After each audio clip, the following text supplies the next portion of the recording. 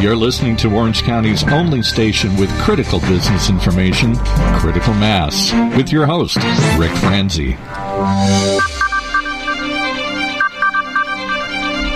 And welcome to today's program and this episode of Critical Mass Radio Show. I am your host, Rick Franzi. This business talk show airs live on Wednesdays at 4 p.m.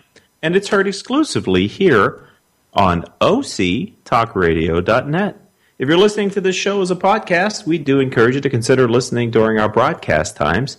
If you do that, you might be able to join in on the conversation. And we have 3 guests today, 2 doctors and Rachel Owens. How's that sound? It's a great lineup. I'm excited to have each one of our guests.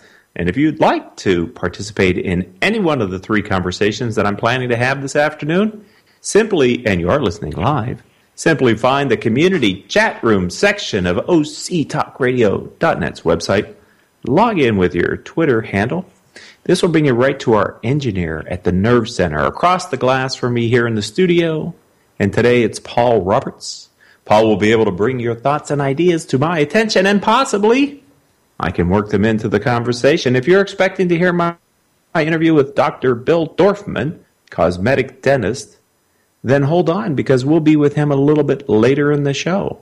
If you're tuning in to hear my discussion with Rachel Owens, partner at Succession Strategies, well, just wait a few minutes, because we will have her on a little bit later in the program as well. Our first guest is Dr. Raymond Safar. He is Vice Chancellor with Chapman University, and I've invited him to be on the program today to share the latest information on their just-released Orange County Purchasing Managers Survey conducted by the university. The Purchasing Managers Survey is conducted quarterly and analyzes the direction of manufacturing activity in the state and the county. Welcome to the program. Tell us a little bit about before we get into the survey, the just-released survey, could you tell us a little bit about your professional and academic background? Yes. I have been with Chapman University since 1985. I am a professor of economics and management science in the School of Business and Economics at Chapman University in Orange. Before that, I was for 3 years at California State University in Fullerton in the economics department. And before that, I taught at the University of California in Santa Barbara in the economics department, and that's where I received my doctorate in economics. Currently, at the School of Business, I'm also a research associate in the Anderson Center for Economic Research, and that's where we take the survey of purchasing managers. So, Dr. Safar, that would be a great way for me to ask you. Explain what the California and Orange County Purchasing Managers Survey is, and what it kind of how it got started and what it is today. And I know that you had just released your most recent one here earlier in April. So give us a little bit of background on the Purchasing Managers Survey. Yeah, certainly. Please call me Raymond. We started the survey back in 1988 for purchasing managers in manufacturing in Orange County. A few years later, we started taking the survey for all of California because there was no such survey of manufacturing in California. We also made a change from other surveys similar to ours in that instead of asking the purchasing managers what the performance was in the previous month or quarter, we decided to do it about the future. That is, we asked them, what do you expect the performance to be of the manufacturing sector in the coming quarter? For example, we ask, how is production going to be in the coming quarter compared to the previous quarter? Is it going to be higher? Is it going to be the same? Or is it going to be lower? So the questions are mainly about the production level, the inventories, the commodity prices, not prices at the consumer level, just commodity prices, supplier deliveries, whether they are going to be faster or slower, new orders that they are facing and expected to face, as well as the expected employment, whether it will improve or not improve in the coming quarter. Let's look at the latest survey then, Raymond. And what did these purchasing managers tell you about the future based on their responses to your survey? Yes. The survey that we took at the end of March, which is the end of the first quarter, related to the expected performance of the manufacturing sector in the second quarter of this year in all of California. We compute what we call a composite index. If the index is above the number 50, it means that we expect an expansion in the manufacturing sector. If the number is below 50, then we expect a contraction in the sector. For example, in 2008, we had several quarters below 50 because of the recession at that time. For the second quarter of this year, the index stood at 59.8, which is very close to 60, which means that we are expecting the manufacturing sector to continue to expand in the second quarter. And since the reading was only 52.9 in the first quarter, so we are expecting the second quarter to grow at a much faster rate compared to the first quarter of this year. Well, that's encouraging, and I know that you had mentioned that one of the other things that the survey tracks are in forecasts on employment. Correct. I'm wondering what in that survey did the purchasing managers say regarding their firm's plans for employment in the same time period? Yes. In the last several quarters, actually, since a low value in the fourth quarter of 2009, we have had the index at around 53, which is barely above 50. The interpretation is that the manufacturing purchasing managers were not expecting high growth in employment in California, and as a matter of fact, in Orange County as well. In fact, the California manufacturing employment now stands at around 1,235,000 people. In the first quarter of 2010, which was the lowest that we had after the end of the recession, the number stood at 1,228,000. So in the last 3 years, we have added, unfortunately, only 7,000 employees in manufacturing. That is not a very high increase in 3 years. But nevertheless, at least we have not gone down, and we are trying to recuperate and go a little bit higher. But the comments that we have received from the manufacturing purchasing managers is that the growth rate in the second quarter is going to be only at 53.5, which is a very low growth rate as far as employment is concerned. That's much lower than what they expect the growth rate to be, if, for example, in the production level that they are anticipating or the new orders that they are anticipating to receive. And let's talk a little bit, Raymond, just briefly about the type and size of manufacturing companies that you asked to participate in the survey. Can you give us, our audience, a sense for the type of companies that respond to your survey? Certainly. We survey a broad range of companies all over California in all the manufacturing industries in order to really get a representative sample from all the manufacturing sector. And if at some point in time we do not get enough or we get too many in one particular industry, we weigh those answers in order to make them proportionate to the actual size of that industry within manufacturing. So we do have very large companies and we have medium size. We have only a very small number of small companies because mainly we want those that employ large number of employees, meaning of 50 or more. 50 or more, okay. You also look at 3 industry groups: high-tech, durable goods, and non-durable goods. Correct. Is there anything that you would like to share with our audience kind of on how those 3 groups responded, or any differences, or anything regarding those 3 industry groups that you survey? Absolutely. The first group, we call it high-tech. It includes computers and electronic products, as well as aerospace products and parts. The index for that group was at 57.5, a little lower than the other two groups.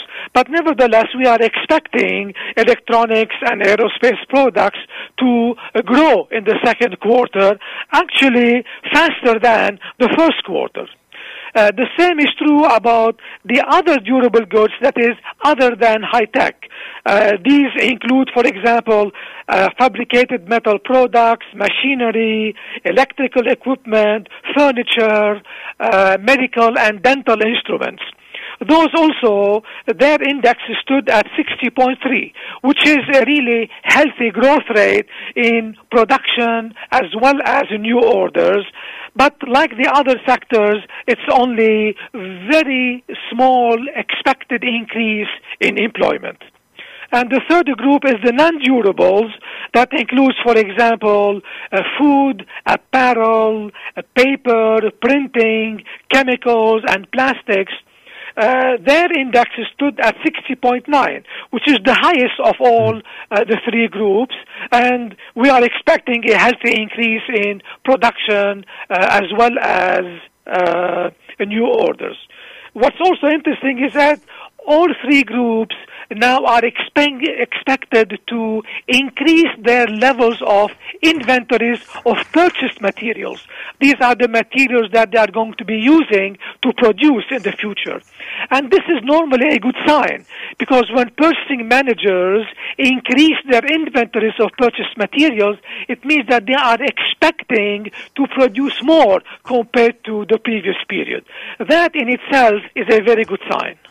There seems to be glimmers of hope throughout your survey, and I'm wondering if you could share with our audience if they would like to get the press release version, which came out on April 5th, I believe. Yes. How do they find this survey online if they would like to download it and sort of look at the more detailed responses that are contained within the survey? How do they do that, Raymond? They can log on to chapman.edu and go to the Anderson Center for Economic Research, and we have different publications about the research that we do, and among them, the responses and the survey results every quarter for the purchasing managers.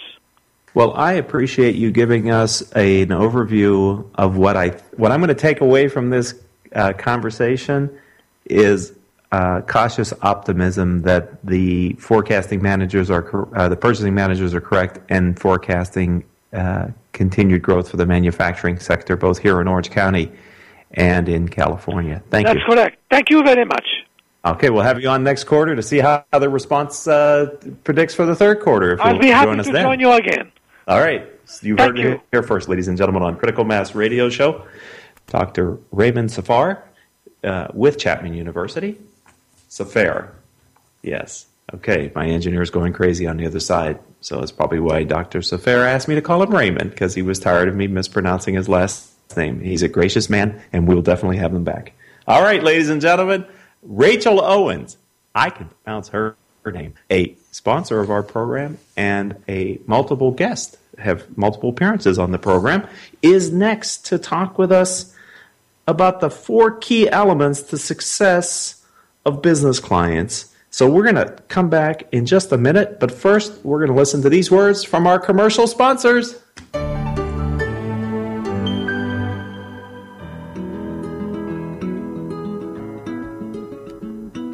Can we talk about your family business? You know, that thing you put your whole life's blood, sweat, and tears into? Well, what happens when you retire or try and pass that business on to your children? At Succession Strategies, we can help you find the answers. We'll guide you through the unsettling process of protecting your family legacy and successfully passing your business on to the next generation, safely and securely, ensuring that it'll both survive and thrive for generations to come. So ask yourself just one question.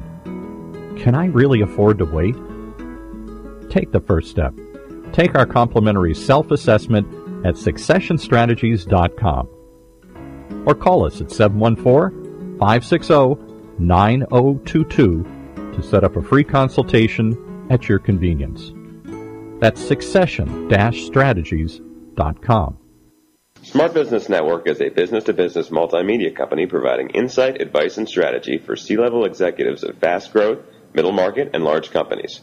As one of the nation's largest publishers of local management journals, under the Smart Business name, Smart Business Network publishes 19 regional print editions, presents dozens of large and small-scale business conferences and award programs, and produces a vibrant interactive digital media presence. For more information, visit us at www.sbnonline.com. Welcome back to Critical Mass, the radio show. I am Rick Franzi, your host, and we would like to thank those of you that are listening to the program live today here on internet radio station octalkradio.net, and also those of you that find us and follow us as a podcast, maybe off of Apple iTunes or Stitcher or one of the other various podcasting sites that we are using now to get our message out to you, our listening audience. Each month since the beginning of the fourth quarter last year, we average over 7,000 and sometimes over 8,000 downloads of individual episodes of the radio show. We truly appreciate you doing that. Thank you for making us a part of your business learning curriculum. And as we continue to bring guests who have knowledge that you can learn from both what they know and what they've experienced. And speaking of one of those guests who can share some of her knowledge, it gives me great pleasure to welcome to the program Rachel Owens of Succession Strategies. Rachel, welcome to the program. Well, thank you, Rick. I appreciate being on today. I would like to share with you, or maybe have you share with our audience, just from your perspective, working with family businesses, being an entrepreneur yourself, being very invested in the entrepreneurial community here in Southern California, in Orange County in particular. Can you take a look at, from your perspective, the 4 key elements that are required to have success for business clients and for entrepreneurs, and kind of talk through each one of those 4? Well, that's quite a challenge for the day, but sure, I'd love to. I think the 4 key elements that we certainly have seen long-term with families and with businesses in Orange County is, where did that initial motivation come from? And then once you start that business, how do you overcome the roadblocks to success? And then how are we going to sustain the business, and ultimately how to develop a legacy? And within that, I'm sorry, go ahead. That seems very logical, so let's start at the beginning, because it actually works really well with the theme for this month, which are featuring entrepreneurs who created businesses out of their passion. So let's start with your first one, which is the initial motivation. We've heard from many guests who their initial motivation was just their passion around whatever it was that they built their business, but that's not everyone's story. So share a little bit about your first element, which is initial motivation. What we see, again, is what makes you jump out of bed and get ready for the day. You know, many entrepreneurs tell us all, and you know this as well as I do, that they wanted to build something better or new. They had some idea that just sparked, I can do this better than anybody else. And part of that, I think, is being in control of their work life. You know, I've got this great idea, I could build a business around it, and I could have control for how that is going to happen and roll out into the future. And then, of course, I can make money doing something I love. You know, I'd like to stop you right there, Rachel, just because it makes so much sense. But also, sometimes what I find business owners begin to realize is that as they scale their business, that concept of freedom sort of can evaporate on them. And then you look at this idea of work-life balance. Have you experienced that in your relationships working with the family businesses that you've worked with? Oh, absolutely. Unfortunately, we all can get involved with just the absolute day-to-day grind. And I think what we find is we're lacking some business skills. And rather than reach out and try to find an expert or a vendor who can fill that need for you, we end up trying to do it all of ourselves. And oh my gosh, now I'm wearing too many hats in my own business, and I lose that work-life balance.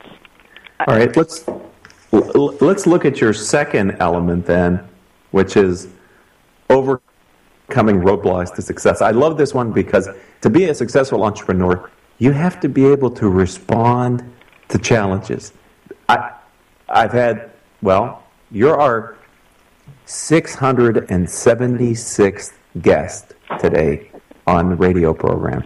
In the 4 years we've been doing it, ladies and gentlemen, I'm proud to announce that Rachel Owens is our 676th guest on the program, and I can't think of one of them that couldn't speak to at least one significant challenge that they faced and roadblock to their success.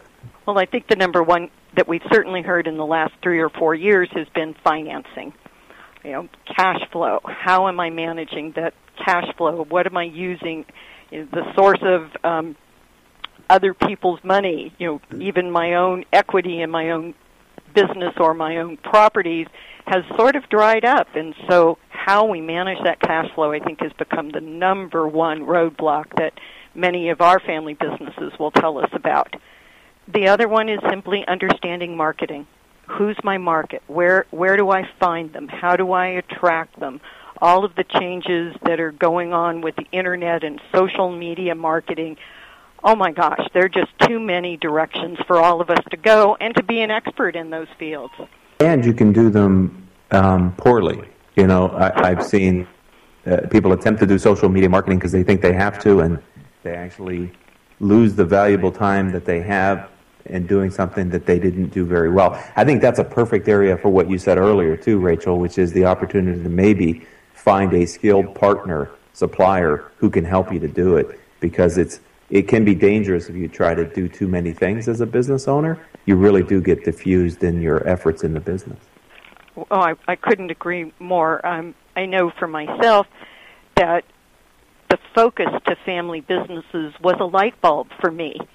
This was a market that attracted me, that I knew I had the skills to work with folks who own their business and manage the family and the business on both sides. And there was my passion. There was the day that I said, aha, that's where I'm going. Now I know, and I have a purpose for where I'm going to spend my marketing dollars, spend my time and energy, my education, and all those other things I can find experts to do. I can find a bookkeeper. I can find a business coach.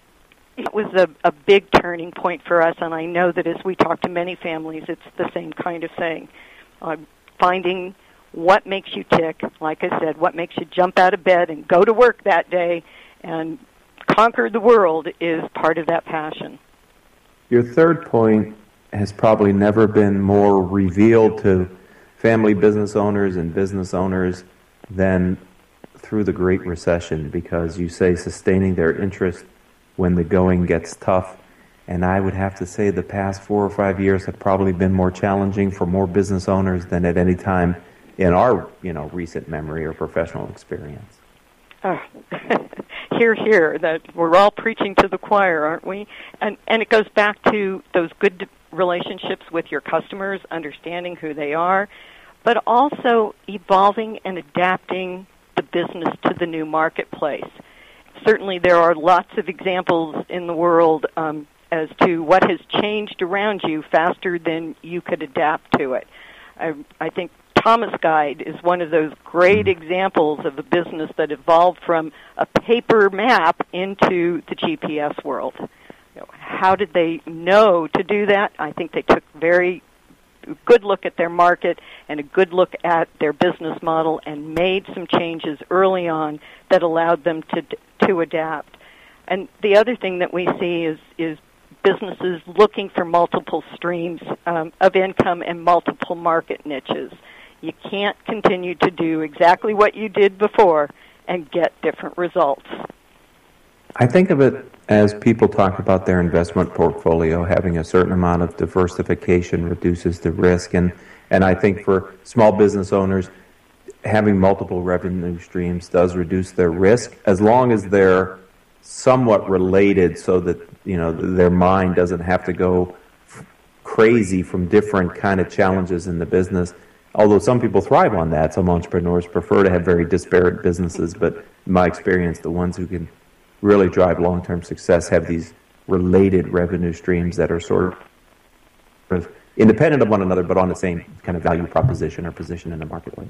Well, and I think that's one of the strengths of family businesses as they bring family members into the business, is to utilize the skills or the interests of those other family members to maybe create a new market niche and have that person drive that initiative within the business.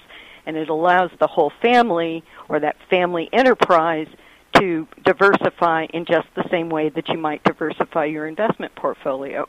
That's a great point. You know, the other thing is, you were saying, answering that and talking about that point, I was thinking back to some of the guests who've been on the program, and multi-generational family businesses. I have, people that have been in business maybe 30, 40 years, 3 generations type of a thing.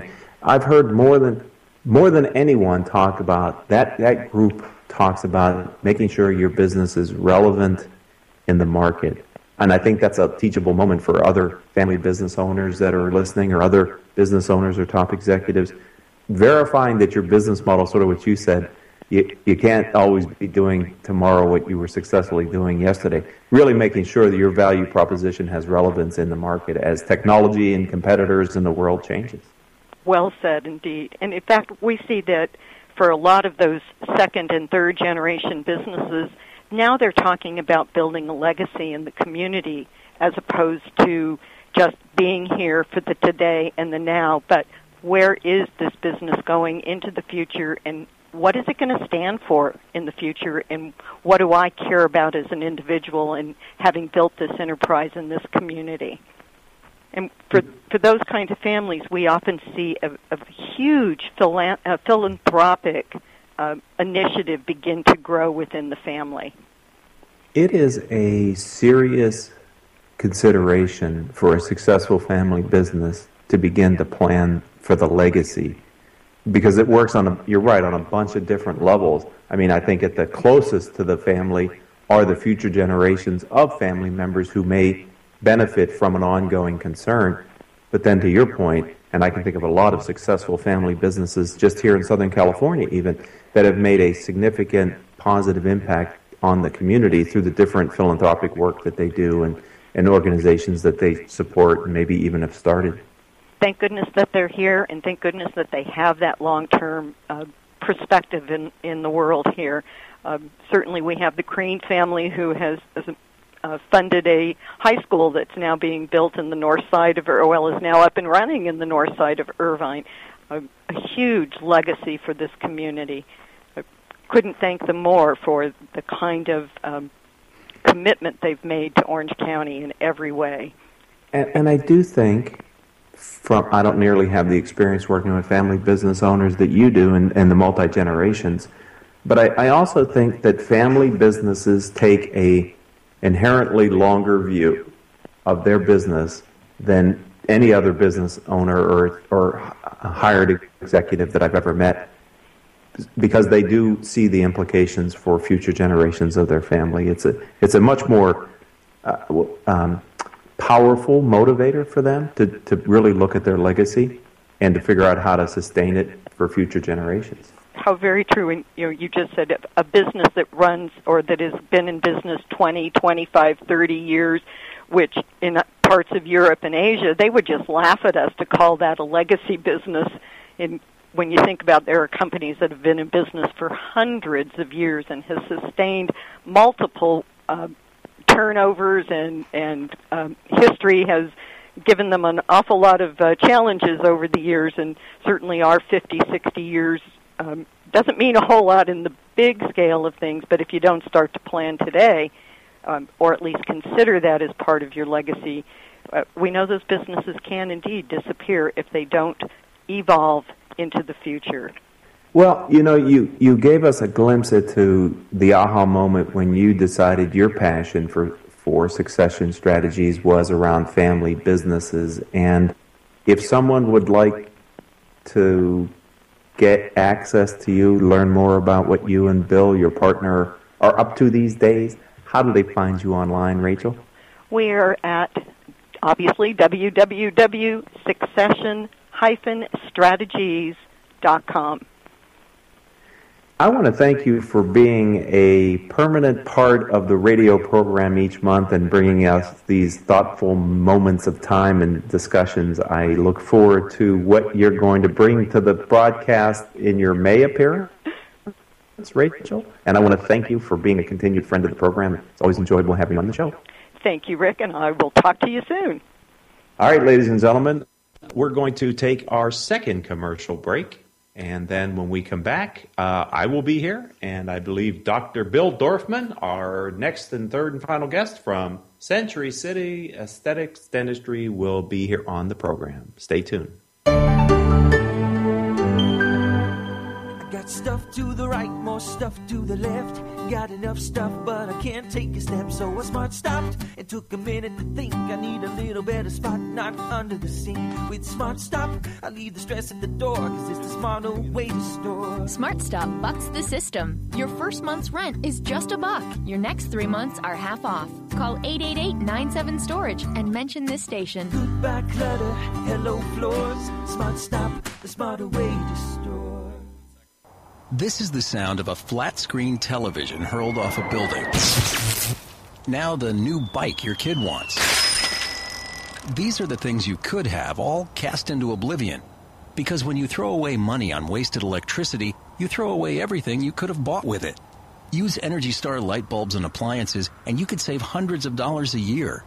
Saving energy saves you money. Learn more at EnergySavers.gov. Brought to you by the U.S. Department of Energy and the Ad Council.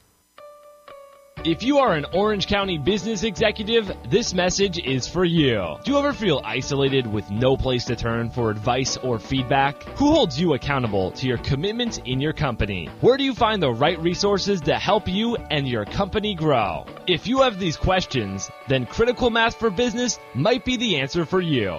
Critical Mass for Business is committed to helping you make better decisions. These are groups of peers running businesses just like you, providing a great sounding board to test ideas and concepts, review plans and goals, and present issues and opportunities for discussion. The result is improved strategy, accountability, people, and execution skills. If you are interested in learning more, go to www.criticalmassforbusiness.com and learn more about our executive peer group.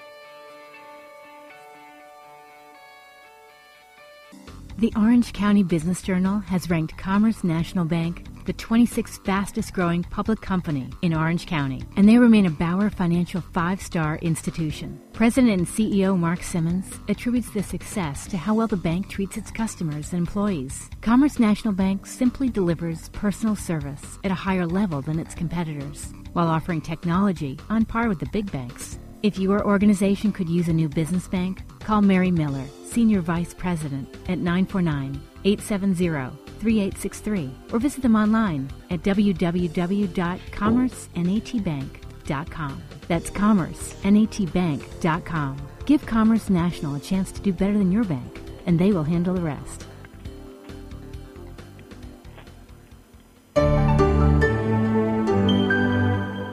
Welcome back to Critical Mass Radio Show. I am your host, Rick Franzi. Our third and final guest today is Dr. Bill Dorfman. You know, Dr. Dorfman is known as America's dentist, and his expertise has been sought out by popular TV shows such as Doctors and Extreme Makeover. Dr. Dorfman formed the hugely successful company Discuss Dental Incorporated, which he later sold to widely recognized Philips Electronics. Dr. Dorfman is going to discuss the future trends in oral care and the new technology to reduce patient exposure to radiation during x-rays. Dr. Dorfman, welcome to Critical Mass Radio Show. How are you? We're doing well. Thank you for asking. Let's talk a little bit about you. Tell us about your background, kind of your path to becoming known as America's dentist. Well, I've actually been practicing dentistry for well over 25 years, and I think the whole America's Dentist thing came out of Extreme Makeover. You know, dentistry never got a very positive rap in the media. You know, Marathon Man, Little Shop of Horrors, all these things were pretty horrific for my profession. Yes. And when ABC came up with the concept for Extreme Makeover, it's the first time ever that dentistry was highlighted in a really, really positive way, and we were on primetime TV every single Thursday night. So, that gave dentistry such a huge and uplifting platform for people to see all the things that we could do. I mean, at the end of the day, when patients were nipped and tucked and everything else in the world that happened to them, the one thing that they always said made the biggest difference for them was their smile. And that was the thing that patients really related to, people that watched the show. Not everybody's going to see, a personal trainer or, a nutritionist or any of these things, but, everybody goes to the dentist. So, we got a lot of traction, and I don't know, it just stuck. People liked it. You mentioned those two movies, and I think about a scene in Little Shop of Horrors where I think it was Bill Murray who said something like, "It's your professionalism I admire," and it was. I use that joke. It's out of context now here on the radio show, but it gave me a chuckle when you mentioned Little Shop of Horrors. So thanks for taking me back to a movie that I haven't seen in a long time, Dr. Dorfman. Oh, sure. Let's talk about the company that you started, and then you were able to successfully have a liquidity event and find a strategic investor and buyer in the form of Philips Electronics. Talk about Discuss Dental. Well, we started Discus Dental back in 1989. I wrote a book called The Smile Guide, and the basic premise was I was doing a lot of cosmetic dentistry at the time, and patients had a very difficult time coming into the office and trying to explain to me, how they wanted their smile to look. And there was really no basis for them to even start to explain it. So what I did was I made kind of a picture book of different smile styles, and I scientifically categorized them and, came up with this nomenclature so that patients could say, I'd like my teeth to be style number 21 or 28 or whatever it was. And that was kind of the birth of Discus Dental. A few years later, whitening products started coming on the market, and all of a sudden there's this plethora of different whitening products, and I was using a lot of them, but I wasn't really happy with them. The packaging was bad, the taste was bad, the directions were bad. They didn't even look like highly polished medical products, let alone cosmetic products. And, I sat there and I thought, these are really cosmetic products. These aren't medical products. And at the time, I started to become very close friends with a man named Robert Heyman. And Robert grew up in the cosmetic industry. His father was Fred Heyman, who started Giorgio Cosmetics. And so Robert had that whole background in cosmetics, and I had the background in dentistry. And together we formed Discus Dental's division of tooth whitening. And, over the years, our tooth whitening division became the largest tooth whitening company in the world. We were selling in well over 150 countries worldwide. Night White and Day White were our two flagship products. Later on in about 2001, we launched Zoom, which was the in-office whitening product. We later acquired Bright Smile. So we had Zoom, Bright Smile, Night White, Day White, and those were the four together were the four most popular whitening products on the market. And that business was really, really thriving. And in 2010, we sold that to Philips. And the reason why this was such a great fit for Philips was Philips has three large divisions. They have the Sonicare toothbrush in their dental division. They have lighting, and they have electronics. And in their dental division, all of their sales were direct to consumer. So they had very, very small presence in the professional dental market. We, on the other hand, were a professional dental product. We were for sale in dental offices only and had almost zero contact directly to the consumer in a retail market. So for Philips to expand their footprint and have real traction in dental offices and in the consumer market, this was a really great acquisition for them. So in 2010, we sold Discus Dental to Philips, and the rest is history. As they say, the rest is history. Well, that's a great entrepreneurial story. Thank you for taking us through the details of that. Those are recognized names of brands as well, and so I'm sure many in our audience can connect to that story, and maybe even now realize they are clients of yours and didn't know it before the radio show started. You mentioned one of the two books that you've written. You're a published author of at least two books that I'm aware of, $1 Billion Smile and The Smile Guide. Tell us, why did you write the books? And if someone were to read the books, what would they learn from that experience? Well, the Smile Guide is really a professional book. That book is when you come into my office and you want cosmetic dentistry and you sit down in the chair and you say, Doc, I'd like to change my teeth. It gives us a platform for you to choose different smile styles, if you want your teeth longer or shorter or rounder or square or whatever. So that's a book that you're only going to see in dental offices. $1 Billion Smile is a consumer book on how to have a beautiful smile. And I wrote this book. I donated all the proceeds to Children's Charity, and the book was for sale through Amazon and everything else. It was a New York Times bestseller. And in fact, we still have a few thousand copies left. In fact, the only way that you can get a copy of the book is to contact me directly. So if you ever wanted to get the book, you could just send us an email. You can send it directly to Dr. Bill at BillDorfman.com, and we can send you a book. And the books are $20, and all the proceeds still go to Children's Charity. But the idea behind $1 Billion Smile was this. Bill Phillips is a friend of mine, and he had this book, Body for Life. And there were a plethora of books out there on losing weight and getting in shape and this and that and the other thing, but nobody had ever written a book about a smile. So, the book tells you how to have a healthful smile. It tells you how to have a beautiful smile. And then inside the book, there are some really fun kind of anecdotal stories about, me treating patients like Ozzy Osbourne and Jessica Simpson and things like that in my office. And then there's some really cool before and after cases in the back of the book of patients. Mainly they were extreme makeover patients, but patients that had some real challenges with their dentition that we were able to take care of. You're very dedicated to giving back to the community. Can you discuss some ways that you've helped those that are less fortunate? Absolutely. Well, years ago, I started working with the LA Women's Battered Shelter, and I'm currently working with Safe Passages, which is a foundation that helps women that are in abusive relationships kind of get their feet back on the ground. And when they go through this process, a lot of these women were beaten so badly that they've had their teeth knocked out and things like that. So we donate our services to women through Safe Passages and help give them back a smile so they can go out into the workplace. So that's one organization I work with. Another is Tomorrow Trust. Tomorrow Trust is a foundation in Africa for children.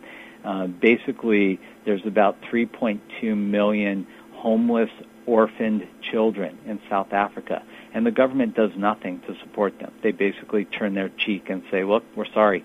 So you have kids that are 7 and 8 years old that are head of household with 5 or 6 younger siblings, and their parents have died most likely of AIDS. It's rampant in South Africa, and these kids get no support. So what Tomorrow Trust does is they go in and they basically raise these kids. They give them food and shelter as long as they stay in school. So they have to stay in school. And in a country where more than 80% of the kids that start college don't graduate, 100% of our students from Tomorrow Trust graduate. And when they do graduate, they give back 10% of their income for their first 2 years after they graduate. So it's a really great program that's perpetuated through donations and things like that. So I went to South Africa and I raised roughly $300,000 while I was there. I did a seminar for dentists so that they could come and learn about cosmetic dentistry, and then I went to some private institutions and raised money and whatnot. But the thing that I spend the most time with is the LEAP Foundation, and LEAP is a motivational leadership program that we do every summer for high school and college kids at UCLA. So basically we'll get 500 students that will come to UCLA. They'll live in the dorm, and we put on a full program where we teach them the skills that they need to be successful in life. Time management, money management, how to work with mentors, and we bring in some of the most amazing motivational speakers in the country. This year, the LEAP program will be from July 26th through August 4th. Actually, the students will arrive on Sunday the 28th, and then they'll leave on August 4th.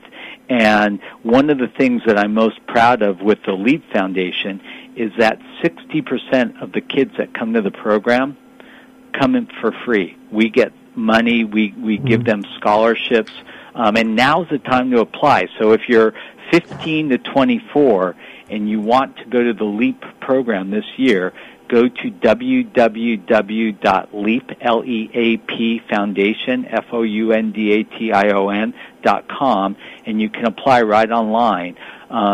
This is a program for great students. So, if you're an A or B student, you have a really good chance of getting in. Once in a while I get phone calls from parents saying, my son's on drugs and he's lost and he's this and he's that, and I want to send him to LEAP. And I'll be very honest and say, you know what? This is not the program for your son. I can't fix in 1 week what went wrong for 18 years. Right. This is a program to help great students become better. And we have great results. I mean, kids that go through our program, a lot of them come from dental families, so we have a lot of kids that have become dentists going through the program. One young woman who's been through the program twice was voted one of the most successful young businesswomen in Australia. And I have kids from all over the world. It's really cool. It's like a mini UN. We'll have 30 kids from Australia this year. We'll have 5 kids from South Africa this year. We have kids from Europe, from Canada, from Mexico. And the thing that I really love is that a lot of these students become friends for life. They go to this program and they meet people that they've stayed friends with their whole life. So it's a really, really cool program. I've been involved in this program literally for 20 years. Wow. The precursor to LEAP was another program. The founder of that program was an older fellow, and he passed away. And for about 2 years, I sat there saying, this thing is too good to let die. So we revamped the program. We renamed it. We called it LEAP. We made it a nonprofit. We're a registered 501c3, so we are a legal nonprofit. And again, 60% of the kids that come to our program come on scholarships. So if you're interested, or you have, kids that between 15 and 24 that could benefit from this program, again, the website is www.leapfoundation.com, and you're welcome to go on the site and check it out and apply for a scholarship. We're about halfway full already, and I would anticipate in the next 2 months we'll probably fill up the program. We usually sell out every year, so don't wait too long. But, we get great speakers there. I've had Usher come. I had Seth Green come. I had Paula Abdul, amazing last year, and many, many, many others. That's excellent.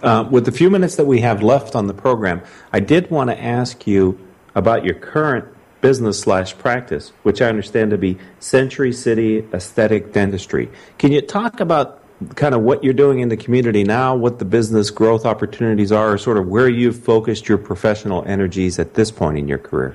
Dentistry is a very, very big field. I mean, there are people that specialize in sleep apnea and people that do sedation dentistry and this and that and the other thing. I've really loved cosmetic dentistry. That's always been my niche. I mean, if you go on my website, you can go to www.drbilldorfmandds.com or www.extrememakeoverdentist.com. But you can see. I mean, I've been doing cosmetic dentistry for nearly 30 years now, and I love it. I mean, I don't have to practice anymore. I could spend all my time doing LEAP or doing other things, but this is something that's a real passion for me, and I love helping patients get a healthy smile that they're proud of. And today, with the advances in dentistry, there's no reason why somebody should not, have the smile that they want. So, I still practice dentistry. I'm what you call a wet fingers dentist, and I love it. Our practice is growing and thriving, and I have 3 other dentists in here, and we work very closely with a great orthodontist who does the lingual braces. So those are the braces that go behind your teeth that you don't even see. And, it's still fun for me. I really enjoy doing it. So, again, if you're interested in cosmetic dentistry or you just need general dentistry, you can reach our practice through my website, which is www.drbilldorfmandds.com. Well, Dr. Dorfman, I want to say it was a pleasure having you here on Critical Mass Radio Show for our audience, both the live audience and those that will be picking you up as a podcast on iTunes or Stitcher or one of our other podcasting services. Thank you for giving me your time. Thanks for being a friend of the program, and continued success with all of your endeavors. Well, thank you, Rick. Have a good day. All right, goodbye. All right, ladies and gentlemen, that concludes this episode of Critical Mass Radio Show with our 3 guests, 2 doctors, and Rachel Owens. I hope you enjoyed listening to these professional entrepreneurs and educators and others. Hopefully you've taken away some ideas that you can use in your business to help grow. I'd like to thank our engineer, Paul Roberts, our producer, Rachel Franzi, our guest coordinator, Kathleen Shepard, our marketing communications manager, Kelly Faltis. I am your host, Rick Franzi. And until the next time we have a chance to talk, here's hoping that all of your decisions move your business in a positive direction.